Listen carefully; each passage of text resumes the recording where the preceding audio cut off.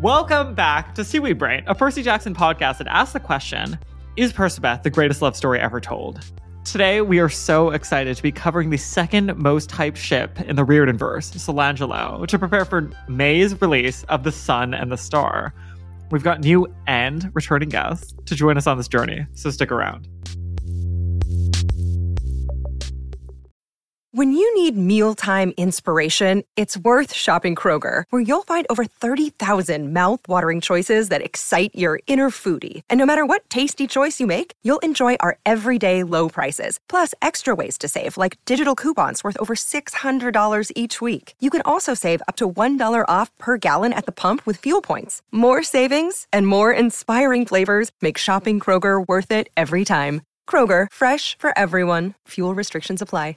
Content warning for a hot topic of Tumblr. Tumblr really should actually be a content warning. You need consent for that one. Yeah, absolutely. Welcome back, everybody, to season 4 of Seaweed Brain. I think I decided this is officially the first episode of season 4 of Seaweed Brain because we're covering. Wait, that's so much pressure. We're covering The Sun and the Star. Like, this is the start of our conversation about The Sun and the Star, and then season 5 is going to be like the predictions for Disney Plus, right? That makes sense. That's right? like a really short season 4. You guys are in your Solangelo era. Nobody does 22 episodes anymore. That's true. This is our limited series. Yeah, this is the network's having a weird year season. This is our TV is tanking. We're in a recession and there's a writer's strike going on season. Oop. Wow, that was really real. Well, welcome back to one of our guests today, Megs from the Monstrous Woman podcast. What's up, Megs? Hello. Thank you for having me. Thank you for joining us. I'm so excited you're here. As a, great friend, great podcaster, also blonde person, very important to be present for this conversation. Yes, because blondes always need more representation. Megs' resemblance to Walker Scobell is something that can be studied clinically. Yeah, that's like a common topic of discussion. Once you put on the green flannel, it's all over. Yeah. And we have a brand new guest today, new to being on the podcast, but frankly, longtime friend of the pod. It's Bridget. What's up, Bridget? Oh my God, I'm eternally grateful to be here. What's up is I'm a Percy Jackson super fan, but a Seaweed Brain podcast super fan. Like, truly have been listening from the start, haven't missed an episode. My dream has been to be on this podcast. And in fact, the day that you followed me back, I posted on my Snap story, I was like, not Seaweed Brain podcast following me back. And then I was like, when are they going to ask me to be on the pod though? And then you sent me that right after I posted it. I was like, oh, I'm a manifester. It's as simple as that. So thank you. God. I'm forever grateful. I'm so excited to have you here. I have so many questions. The first one is, how did you find us? Yeah, okay. So I was late to the game in reading Heroes of Olympus. I didn't read it until the summer of 2020. And I didn't know it existed even until a summer before that. I was out of the PJO world for a while. I read Heroes of Olympus. It shook my world up. It literally changed my life and reignited. I literally have a number 7 tattoo for the prophecy of the 7. I'm not playing around. And basically I had finished reading it and I was working as a housekeeper and I was like, how can I ingest Percy Jackson content while cleaning? And your guys was the first podcast that came up. I literally listened to every episode to get up to date and then was just like, yeah, this is my life now. So that's how it happened. That's so cool. Wow. Oh my God. Yeah, it's so cool to have you here because I do feel like you've been messaging us and we've been chit-chatting for literally since the dawn of time. And now it's so fun to have you.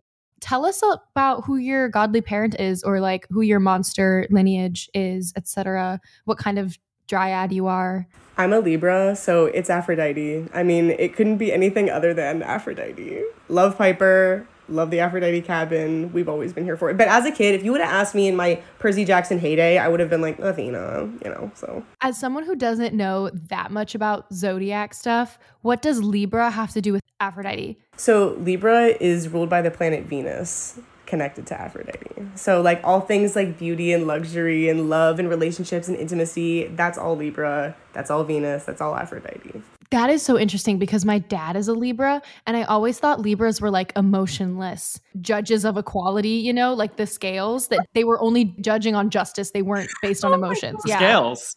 That's another big Libra archetype. It's like the justice and like the shallowness, but also like the appreciation for beauty in the arts, which I identify with. Yeah, Mark Ito does love Andrew Lloyd Webber, so he certainly has an appreciation for the arts, I would say. I love that. Good to know. You learn something new every day. Okay.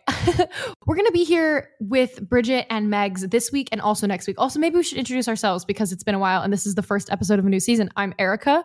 I'm the co-host of this podcast, along with... Hi, I'm Carter. I'm also a co-host of this podcast. Oh my God. Do you come here often? Wow.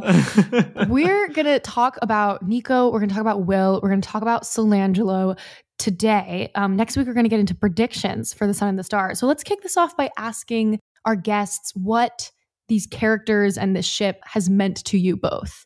I read the Percy Jackson books quite late. I've also never been a co-host on a Percy Jackson podcast. I have just guested on an absurd amount of Percy Jackson podcasts. So I'm like there by proxy. That being said, I loved Nico so much as I was reading the books, and also was like, how many more times is this small boy going to be traumatized? Because really, like, up through Heroes of Olympus, it is like rough going for this, child who's like the youngest among them also. Yeah. Yeah. And then they were like, he's gay. And I was like, oh, that's why. Yeah. We found it.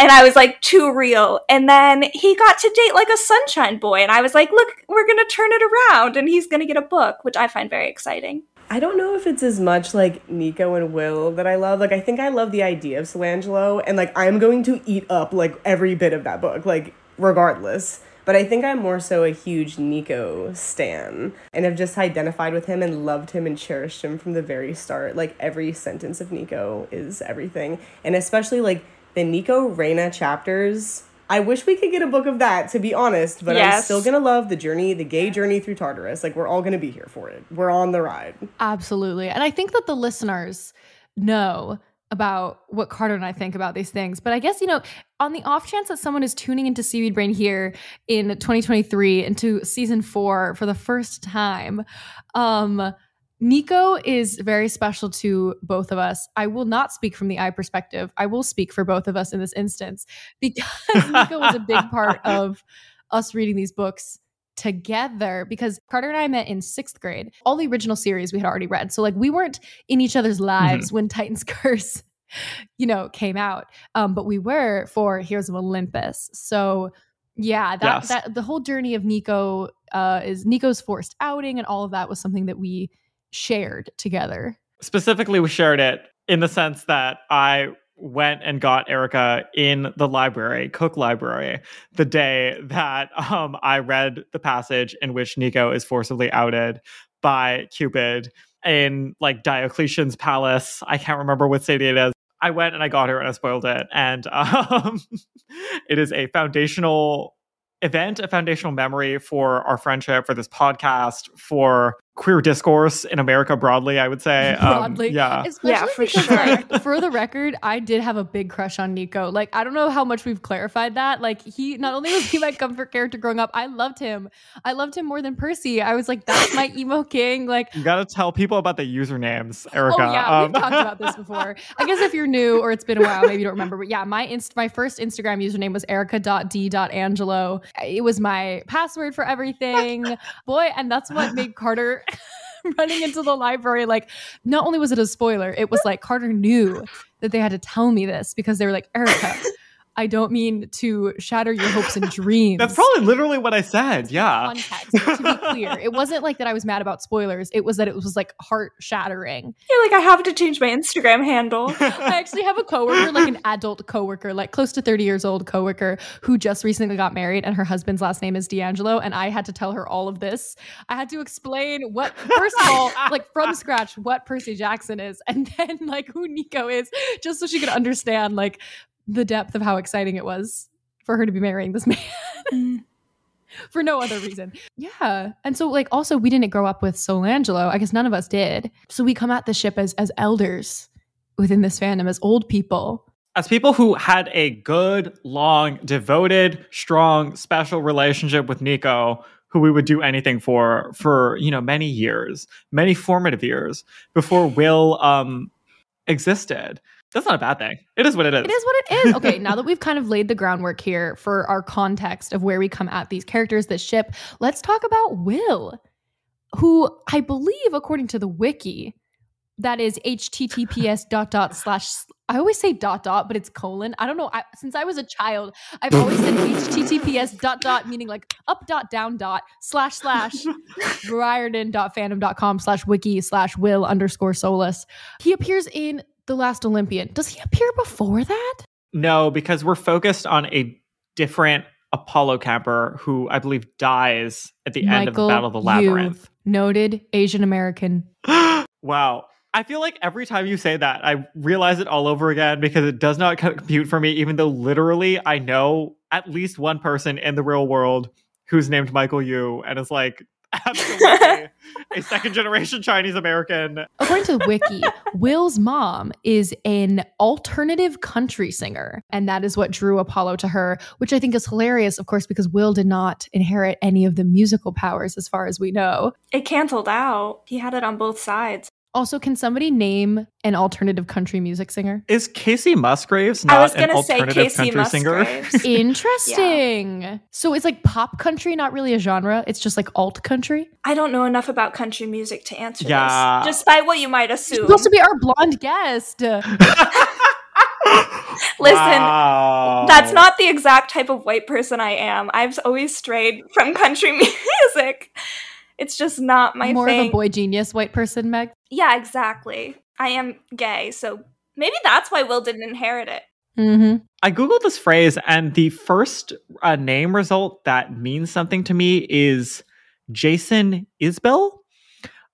Google also seems to believe that Katie Lang and Patty Griffin are alternative country artists. Cool. Georgel Simpson as well. That's the name that I've seen on Grammy nomination lists, and I probably could not tell you anything about what the music sounds like. But Katie Lang, that means something to me. So does Rick listen to alternative country, and that is why it was a genre that he named? Because I feel like that's a real view into his personal life. You know, like Barack Obama's playlist? Yes. I feel like that's what Rick listens to. Stop. I think that's probably exactly right. And that's... Like, after he makes them, you mean like Rick... like goes out like, there. Oh, I know what to listen to. Yes, one at a time. Yes. Into a playlist. His kid like puts it on Spotify for him. Yes. Wow. I'm thinking about this now. Do you think Rick heard Ethel Cain for the first time and also was like really gagged? 100%. Will fights in the Battle of Manhattan in The Last Olympian. This is where we get to know him. We're focusing on Michael Yu in this battle, who is currently the head of the Apollo cabin. We have to go back here because I think we confuse two people here. Michael Yu is temporarily the head of the Apollo cabin and does die on the bridge. But before that, another Apollo camper dies in the Battle of the Labyrinth, who is also the head of the cabin. It was Lee Fletcher. Famed pun name Lee person. Fletcher. Rip to a legend. Yes. This was also before I knew growing up that Lee could be a white person name. So to me, Lee Fletcher, you are also an Asian Lee Fletcher American was also king. Asian American. It is confusing because this is like in terms of reading time, if you're going straight through them in very quick succession. Lee Fletcher dies and then Michael Yu dies, and they are successive heads of the Apollo cabin who we really do not know that many things about. Other than that, maybe their names are kind of both puns. It shows that Rick was like cooking up drama in like the Apollo cabin and the Apollo world for longer than we thought he was. I saw a tweet that was like, at the start of the Battle of Manhattan, the Apollo cabin was like one of the largest, and then by the end of it, it's the smallest. And I don't know like where the fact checking is on that, but they do suffer some severe losses during the original series. Is this like because they're not battle savvy? Is this Rick being like, well, they're not exactly survivors, so like, is it a comment on their abilities? It's weird because they're also not supposed to be frontline warriors. Like, if you have any reasonable amount of strategy, they're supposed to be at the back, right? Because they're archers, exactly. And we know Annabeth had it together. Exactly. I think maybe Rick just had the most ideas for Apollo like archery puns, so he named a bunch of them, and then they all had to die because they were named characters. Yeah. So Lee Fletcher passes away, and now Michael Yu is the head counselor. But then in the Williamsburg Bridge, of course, Michael Yu like disappears, and they never find his body, so we have to presume him dead. So Will becomes head counselor of the Apollo cabin while he is like serving as more or less like lead battle medic. He's the one who Percy is like, you come with me to like heal Annabeth. And that's kind of all we know about him in Battle of Manhattan. Although I believe he is the one that I noted this specifically for Carter. I believe he's the one who tells the Stoll brothers not to raid Dylan's candy bar and the Dwayne Reed. Yes. Oof. Responsible. That was the day Carter's beef with Will Solus began. Wasn't it a time delay thing? Wasn't it like a don't not get these injured people's supplies? Or was it like an anti-rating? I think it was because I guess those are anti-rating. pretty I think it different was like, connotations. we need to protect the integrity and wow. the rights of CVS. Oh, that no, was Will. that was the implication I took away from that, and that was suboptimal. Yeah, for sure. According to the wiki, he sent Travis Stoll to a store for mortal medical supplies, insisting that the Hermes campers leave some form of payment and not steal if it was possible. Kind of a loser. So then we see him again in The Lost Hero. He is kind of a prominent camp figure at this time. He is the one who like shows Piper, Jason, and Leo around camp. Again, he's like mad at somebody for like crashing his chariot. He is sort of have like tired head counselor energy throughout this book. Also notably at a meeting for head counselors, there's a note that Will is at the table absent-mindedly wrapping and rewrapping an ace bandage around his wrist, which is like... Oh, Red. What a quirky medic. Like when you take a quiz that's like, who's your godly parent? And it's like, do you prefer a skull ring or an ace bandage? Like, what is your accessory of choice? It's like, how many Band-Aids do you have on right now? It's like, do you love Band-Aids or do you love the ocean? Would you rather be in a beach or a hospital? Do you want to work in a library or the ER? The only other 2 bullet points I had for us to discuss here under Will Solus was blonde and then powers. So thoughts on these 2 things, everyone? I just think he's utterly uninteresting. I'm not a Will hater. I feel like it's really coming across that way. Oh my Listen, God. when I'm reading a book, I'm a different person because I'm like immersed. Like Rick could be putting anything on the page and I'm at least a little bit into it in the moment. But I think Will overall, he's just good guy. Like I want to see something else happen. I want to see a big character flaw. I want his fatal flaw. I want him to do something. Or it's like, if he's going to be a himbo, then I want him to turn it up to 10. Like he's either going to be a himbo on 10 or he needs something else going on with him other than being blonde. Yeah. Is this the right time for the blonde conversation? Should I leave? No, Megs, you need to be here as a I representative. can mute myself. I am not going to say that blonde people should not have rights, or should not, like, don't deserve things. What is that one tweet about the frogs? When when God calls all of his children, will frogs not sing in the choir? Will blonde people not sing in the choir? They will. You know, this is a famous tweet. I'm not quoting it correctly. I'll look it up. This is not important. The point is, there's a pre-existing trope that I feel like maybe is even weirdly more prominent in like Asian media for some reason, even though blonde people like famously are not naturally occurring there, that an iconic couple should have one person with really light hair and one person with really dark hair. And probably in any given scene, the 2 people in the couple are the people with, it's like the person with the lightest hair and the person with the darkest hair. And sometimes there will be fun little variations on this, where if it's like an experimental property, someone will have like red hair and somebody will have like blue hair or something, you know, but like fundamentally, this is a thing I think that we're all familiar with.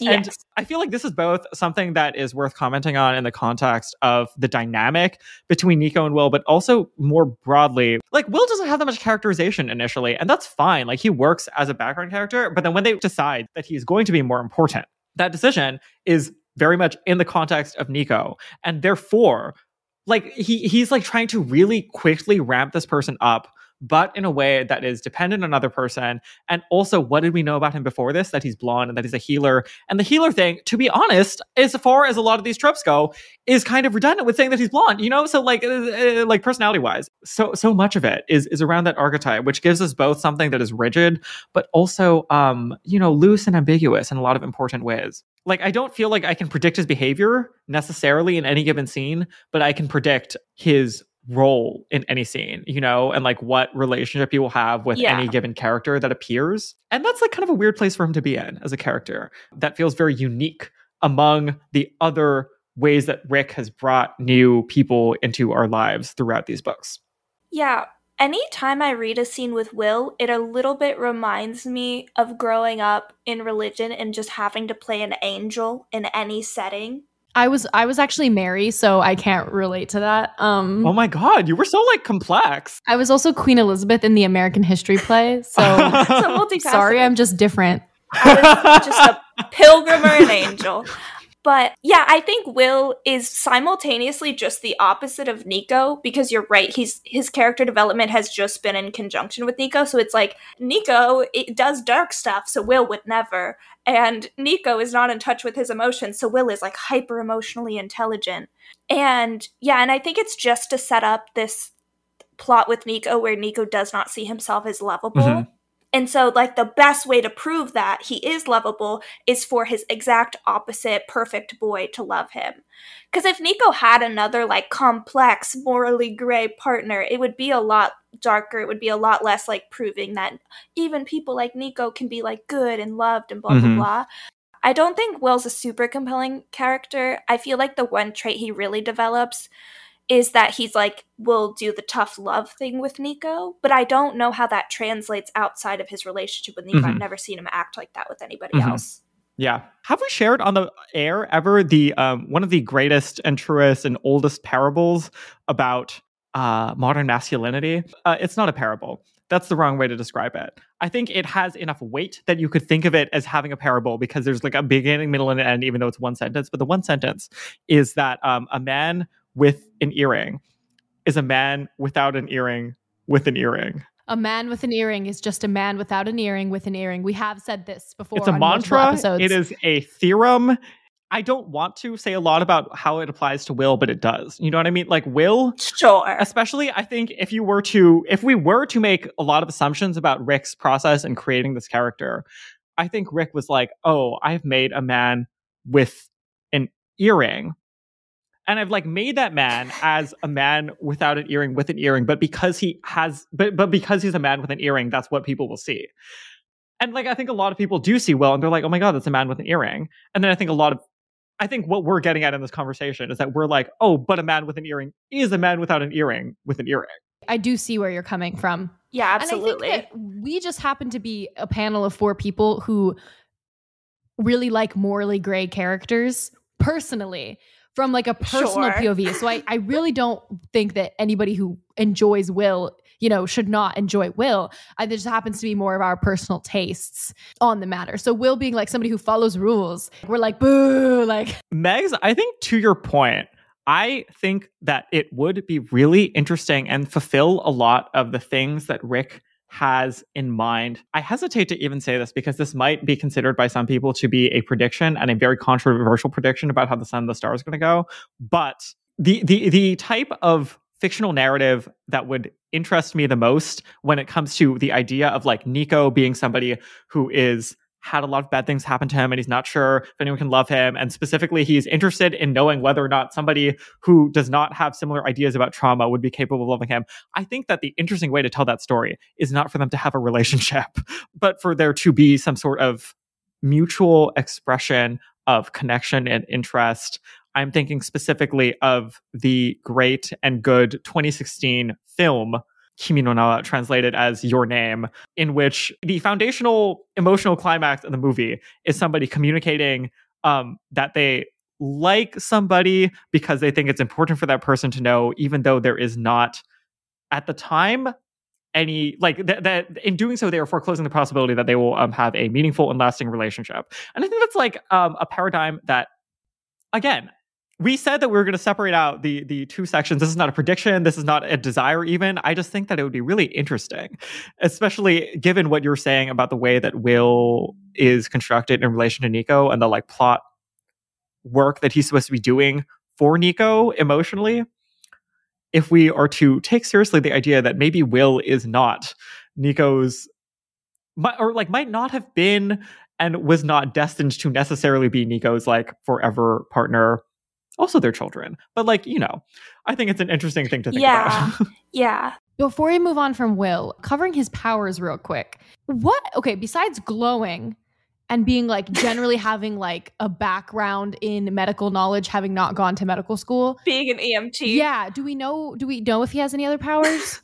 Those are two sick powers. He's a pretty gay boy, which is a power. True. But Yeah, he has pretty privilege, I think, for sure. I think that Rick's gonna like run it back on the musical powers and give them to him, and it's gonna be a comic relief moment in Tartarus that Will is like gonna sing a ridiculous song.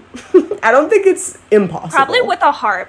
I do also, I'll save it for the predictions, but I do also have some thoughts about the musical powers in Tartarus. I feel like the way that the healing powers are characterized is such that there is a supernatural component to them. Like to take it way back to that time that we watch him heal Annabeth and like don't really know who he is yet at that point. There is this line about how he looks like a little physically infirm after he's done that. One could read that and assume that this is a statement about generally the effortfulness of caretaking. Or you could make the assumption that I did when I read this, which is that there is magic involved and there is like some sort of physical, actual, mechanical tax that is being exacted on him for doing the things that he is doing.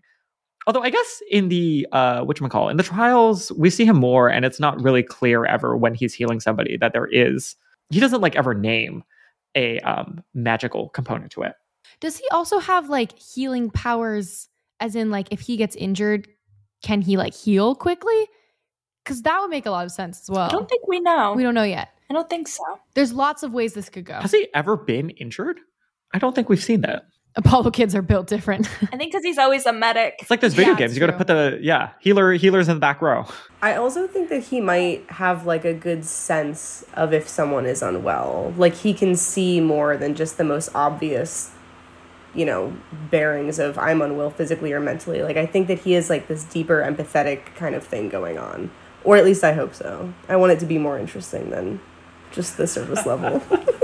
I definitely love the idea of him as a healer being particularly attracted to somebody who is particularly ill. He has the worst case of I can fix him.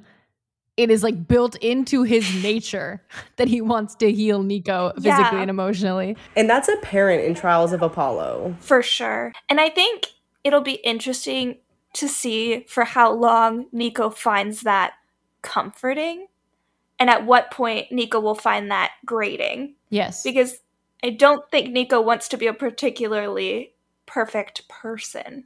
Yeah, and I think it can be both. We're, leaning into discussing the nature of Solangelo as a ship now, but I think it can be both beautiful to have somebody like Percy's fatal flaw is loyalty, Annabeth has abandonment issues, having Nico being like chronically ill and Will being a healer. That's cute. And then also it can definitely get to be too much. Like it gets to be too much for Percy and Annabeth at times. Like when Annabeth is like, I need you to leave me alone. Yeah. And like, let me do this quest by myself. Percy's like, I don't do that. Yeah. With Will's powers, I think it's interesting that you could set up the deep trauma of being a healer, and rather than us having really leaned into that in the narrative, the thing that is like upsetting Will or the thing that Will has had to overcome is that he doesn't feel as though he has any of the cool Apollo powers. And that is set up as like a point of insecurity for him.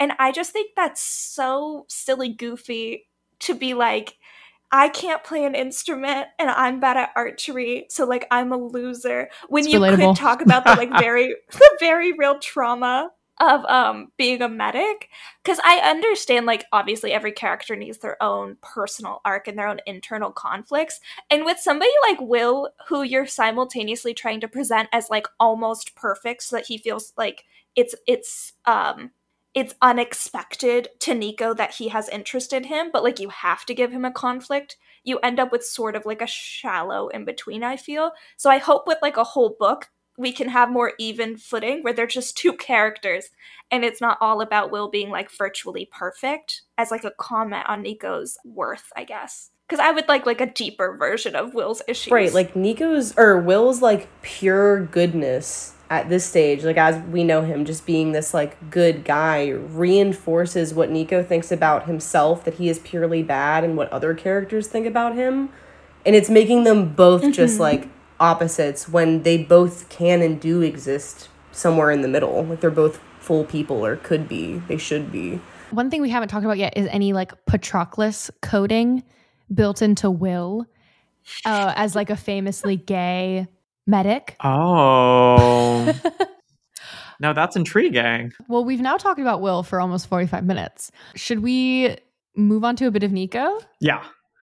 Look, Bumble knows you're exhausted by dating. All the, must not take yourself too seriously, and 6'1" since that matters. And what do I even say other than, hey? Well, that's why they're introducing an all-new Bumble, with exciting features to make compatibility easier, starting the chat better, and dating safer. They've changed, so you don't have to. Download the new Bumble now. Nico, Italian middle name D'Angelo. Should we do a backstory speed run, maybe? Carter, you do it. Do you want 60 seconds? 45 Okay. seconds? Wait. Okay, if we're going to time it, we would have to parameterize ahead of time. Are we doing backstory like in book order or backstory in Nico's subjective experience of the world order? Nico's subjective experience of the world. 60 seconds? Sure. Okay, and go. Nico was born in Italy in the 1930s in a conservative Italian Catholic family.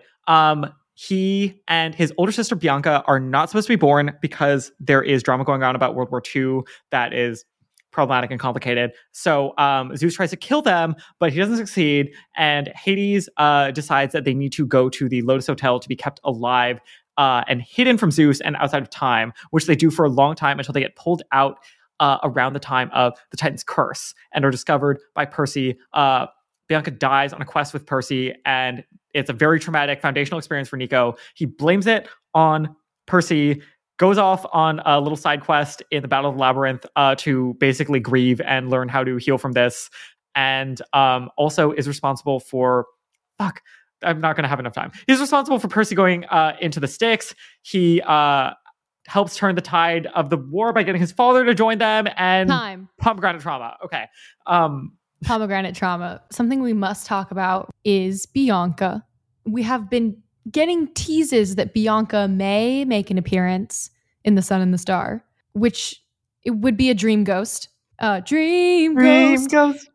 Because Bianca chose to be, reincarnated as far as we know. But a big question, I think a big debate that people have in the Reardonverse is Nico's blame on Percy for Bianca's death. How much of that is warranted? And also Bianca, choosing to leave Nico. I think this was a conversation we had way back when we were talking about Titan's Curse the first time. It's still kind of like a sore, controversial conversation, I would say, within the fandom. I would say that I am, by principle, against the parentification of children, particularly sisters. Mm-hmm. I would also say I personally have a codependent relationship with my sibling. So true. So would I make different decisions in my own life than Bianca did? Sure. Yes. All of that being said, with Nico blaming Percy, I don't feel like he still does, or at least not in a significant way. No, because Percy largely misunderstood that. Yeah. And even when Percy was like, oh my god, like, Nico's trying to kill me, Nico was like, bitch, you're not good enough. Why would you think that I was trying to swap my sister's soul for yours? Oh yeah, Percy has such a main character problem. He was like, Nico is so mad at me. Meanwhile, Nico was literally grieving. Yeah. So I'm like generally annoyed at Percy for his relationship with Nico and the way in which he handles it. But I don't think Nico is, like, beefing with Percy. I think Nico got over that very quick and just became a very isolated person as part of coping.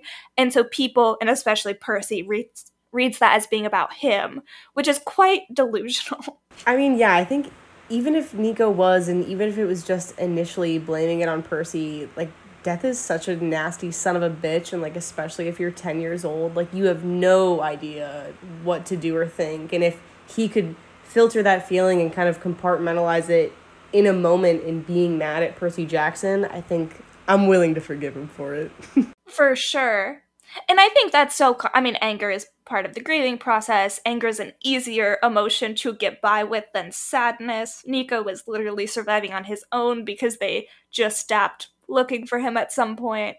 So I think, yeah, whatever Nico needed to do throughout that whole thing is, like, very valid. Buy a leather jacket, Definitely. Whatever. And I think as far as Bianca joining the Hunters of Artemis, she did the best she could. She finally arrived at a safe place. Like, if there was anywhere you could leave your little sibling, it would theoretically be Camp Half-Blood. Also, the, like, avoiding being the child of the prophecy of it all. I don't remember how much that's involved at the start of Titan's Curse, but I too would, if I had been given the opportunity to not be the half-blood to reach 16 against all odds, I would take it. Yeah. Quick rehash of Nico, Percy, Jason. Oh no. Nico's crush on Percy, Yeah.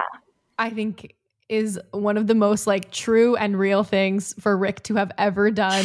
Rick was so real for that. Yes. Just like all those weird, confusing feelings you have when you meet someone who, what does Nico say? Looks like a god? Well, one of his mytho-magic heroes, I think, Right. specifically. I forgot to mention the myth of magic. That's my bad. important. That's a very important omission. His hyperfixation. He also loved Percy because his first hyperfixation was pirates, and Percy was giving pirate. Literally, Percy was giving pirate. Percy was giving myth-magic hero, real life hero, the first magical demigod he ever got to meet. Shout out to Mytho-Magic Productions, Rick and Becky's production company. They chose to name it after Nico's hyperfixation. That's so special. And then we get, Nico getting over that, obviously, as he grows and matures and realizes Percy Years is just later. a person. Just a man. Just a guy. And then he He's literally just a man. is literally just a guy. Hit him with your car. Love Chrissy Schlepaka. Oh my god. Notable blonde. Jason, notable blonde. Oh no, I don't want to do that. Neither did Nico. Yes, fair. I will always be upset that Jason was there for that. Yeah, so Jason being present for the forced outing is one thing.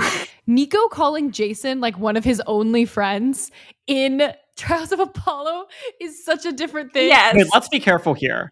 Nico, I believe, does not say Jason was one of his only friends. I think, and correct me if I'm wrong, that is Will speaking on Nico's behalf to explain I think you're right, Carter. what is going on. I remember Nico being disappointed that it was Jason and not Will. That's what I remember. Oh. When he wakes up yes. from his nap. That was from the end of Blood of Olympus. Yeah. So do we like Jason? I'm thinking no. I'm thinking he is an acquaintance. I'm thinking Nico Coworker? is exactly who like knows a little bit too much about you, and it's like unfortunate, but it's something that Nico is living with. Oh, you're right. It's page 92 when Will is talking to Apollo. Then he learned about Jason, the first person he really considered a friend. It really triggered a lot of stuff for him, blah, blah, blah. Will, you gotta stop this. Lying. So whether or not Jason actually was one of Nico's first friends, that remains up for debate. Maybe we'll hear more about Jason in The Sun and the Star. I'm sure we'll get at least a little bit of it. Probably. Yeah, it'll probably be a bigger deal than any of us are wanting it to be, I'm gonna guess. Do we think that like Will is going to be weirdly jealous of Jason, and maybe that's actually what's going on across these descriptions? Yes. When there's like, okay, stop me if this is not relatable and I'm a psychopath. But when there's like somebody in your life who like really bothers you, but you're trying to be a good person. And so you don't want to like say negative things about them. So you say like overtly nice things about them a lot, like to a weird degree. And so Will bringing up Jason here and being like, oh, Nico loved Jason. Like Jason was Nico's first friend is actually Will in a weird way. Overcompensating, leaning into the idea of a mysticism in that relationship that is beyond Will's capacity to understand, and therefore something that he can maybe, I don't know, compartmentalize, not feel bad about. So is this a relatable thing? I'm getting that this is a relatable thing. It is, and I also think we could take it even further, and maybe Will's healing powers could also be killing powers, and maybe he manifested Jason's death, and now he feels so bad about it that he's like, we loved Jason, we promise. Okay, you lost me a little bit on that one, but So fair. Everything is valid here. I mean, one thing about Nico is he doesn't like things. So I don't really understand why we're assuming that he likes this man who like he wouldn't get along with. Literally disliked until proven liked. So I don't understand why like one interaction that was traumatic for Nico anyway. Okay, I mean, I get that like he ended up with a crush on Percy after the Bianca trauma, but I don't think that is like, I don't think that so means that funny, like he's then gonna have a crush on Jason. I don't think he ever did Because have a he crush was, on like, Jason, when he was out. but I think that Will is like, there's No, I something don't weird either. and there's an intimacy there that I don't understand, and also Jason's I was blonde like, and there's I'm another blonde. blonde guy. Literally! He's like, we're interchangeable. Nico's gonna notice. And once again, Rick was so right for that one.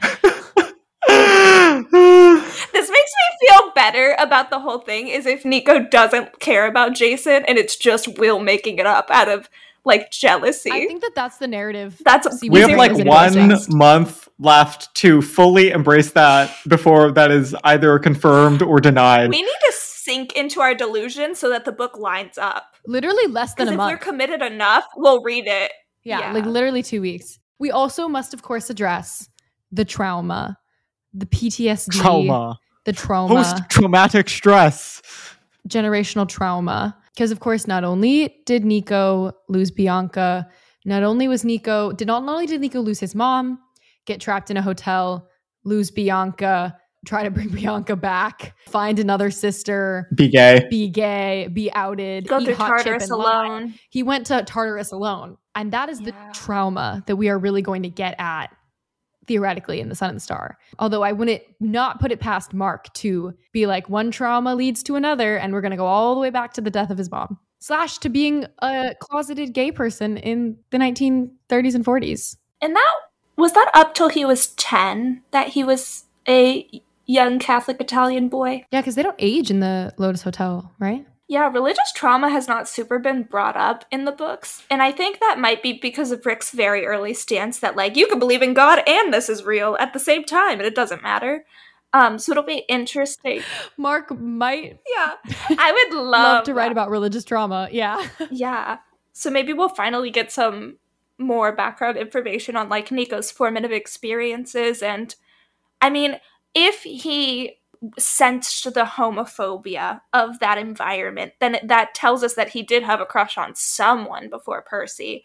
And so I don't know, I think hearing about that would be interesting so that we stop getting this idea that like Percy was the beginning of Nico's sexuality, and he probably had already been through quite a bit before that, because Percy is sort of like notably not a particularly scary person. And so that wouldn't be that traumatic, right? Like, you're not that stressed about Percy's reaction to something like this. Whereas whatever happened before seems to have really informed his relationship with his queerness. That's really true. Like, I think what happened in Italy is why he dealt with, like, really severe internalized homophobia. That makes a lot of sense, too, because if we, go with our headcanoning that we as a fandom have kind of assumed everybody at Camp Half-Blood is queer and, like, all the demigods, there's not a straight one in the bunch. Yeah. Like, it would take Nico, having had really negative experiences growing up as a kid to have so much internalized homophobia. And let's blame the Catholic Church. Absolutely. There's some weird relationship between, like, Catholicism and being a child of Hades that I don't have the capacity to like tease out, but right? Isn't there something weird going on? It feels similar to how whenever Satanism is portrayed, they speak Latin as if like Satan decided that was the ideal language. Yeah, it feels similar to that. It's like it's just like Gothic aesthetics, and they're like those things go together. Gothic aesthetics definitely is part of it. Also, it's making me think of the Church of Night in The Chilling Adventures of Sabrina. Yes, absolutely. That sort of like Antichrist Another vibe where they do their spells in Latin. Yeah, I think it's a little bit making Hades and the devil synonymous. Definitely, yeah. Even though they're actually pretty different figures. Definitely. Or just being like Catholic and obsessed with death. Like, you better make sure you're sinless before you die. You need to be like pure to come into the world. Like, just always obsessed. And just like the concept of hell too, and how you better not go there. Like, you better do everything you can not to go there. Death and Catholicism are hanging out together. For sure. Okay, for sure. And then, of course, Nico goes to therapy with Dionysus. So we're assuming he is sort of like perhaps at the start of his journey of unpacking a lot of these things when The Sun and the Star begins. Assuming it begins right after the Tower of Nero.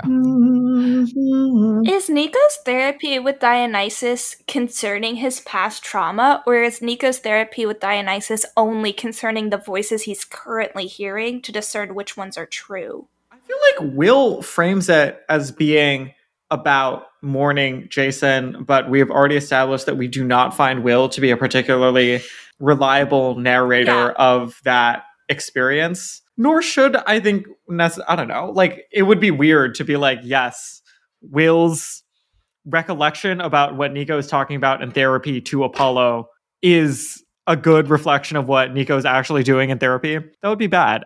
I feel like it would be, I would like to see something that is dealing on both levels. Like Greek mythology has a lot of things to say about states of mind that are non-normative and would be considered today to be maladaptive and diseased. And I can understand why someone would not want to wade into deciding like, oh, like this is how the DSM maps onto like a Greek pantheon or like a mystical understanding of of people's psyches and of the world more broadly. But I would really be interested in where they might be going with that. The idea of the voices. I don't know. Have we? Wow. This is such a tangent. We're going to have to save this for next week. We are going to have to save the voices for next week. Oh my God. I was just about to mention Ruth Ozeki, but I guess that's a conversation for next week. I think it's time to wrap up Nico and Will, and we'll talk more about Solangelo and predictions next week, aka the week before the book drops. Megs, where can people find you on social media? They can find me on Instagram at mlpetersonwrites, where I mostly talk about books, some that I write, some that other people do. And then also I have now 2 podcasts. So I have the Monstrous Woman Pod. It's a feminist media critique podcast. And we're dropping an episode with Carter and Erica very soon, which is about Sky High. It'll be out when this comes out. So definitely check that out because that was very fun. And then also the Truum Grammar Book Club podcast, which is going through the Heartstopper comics right now. There you go. And Bridget, what about you? Do you want the people to find you on the internet, or do you want to stay unperceived? Should you feel so inclined, you could follow me on Instagram at BridgetReed_, but mostly you should just listen to every Percy Jackson podcast and absorb Percy Jackson media in literally any form it can be absorbed through your mind and skin, is my recommendation to the people. Absolutely. Okay, we are going to put a pin in this and finish this conversation next week. See y'all then.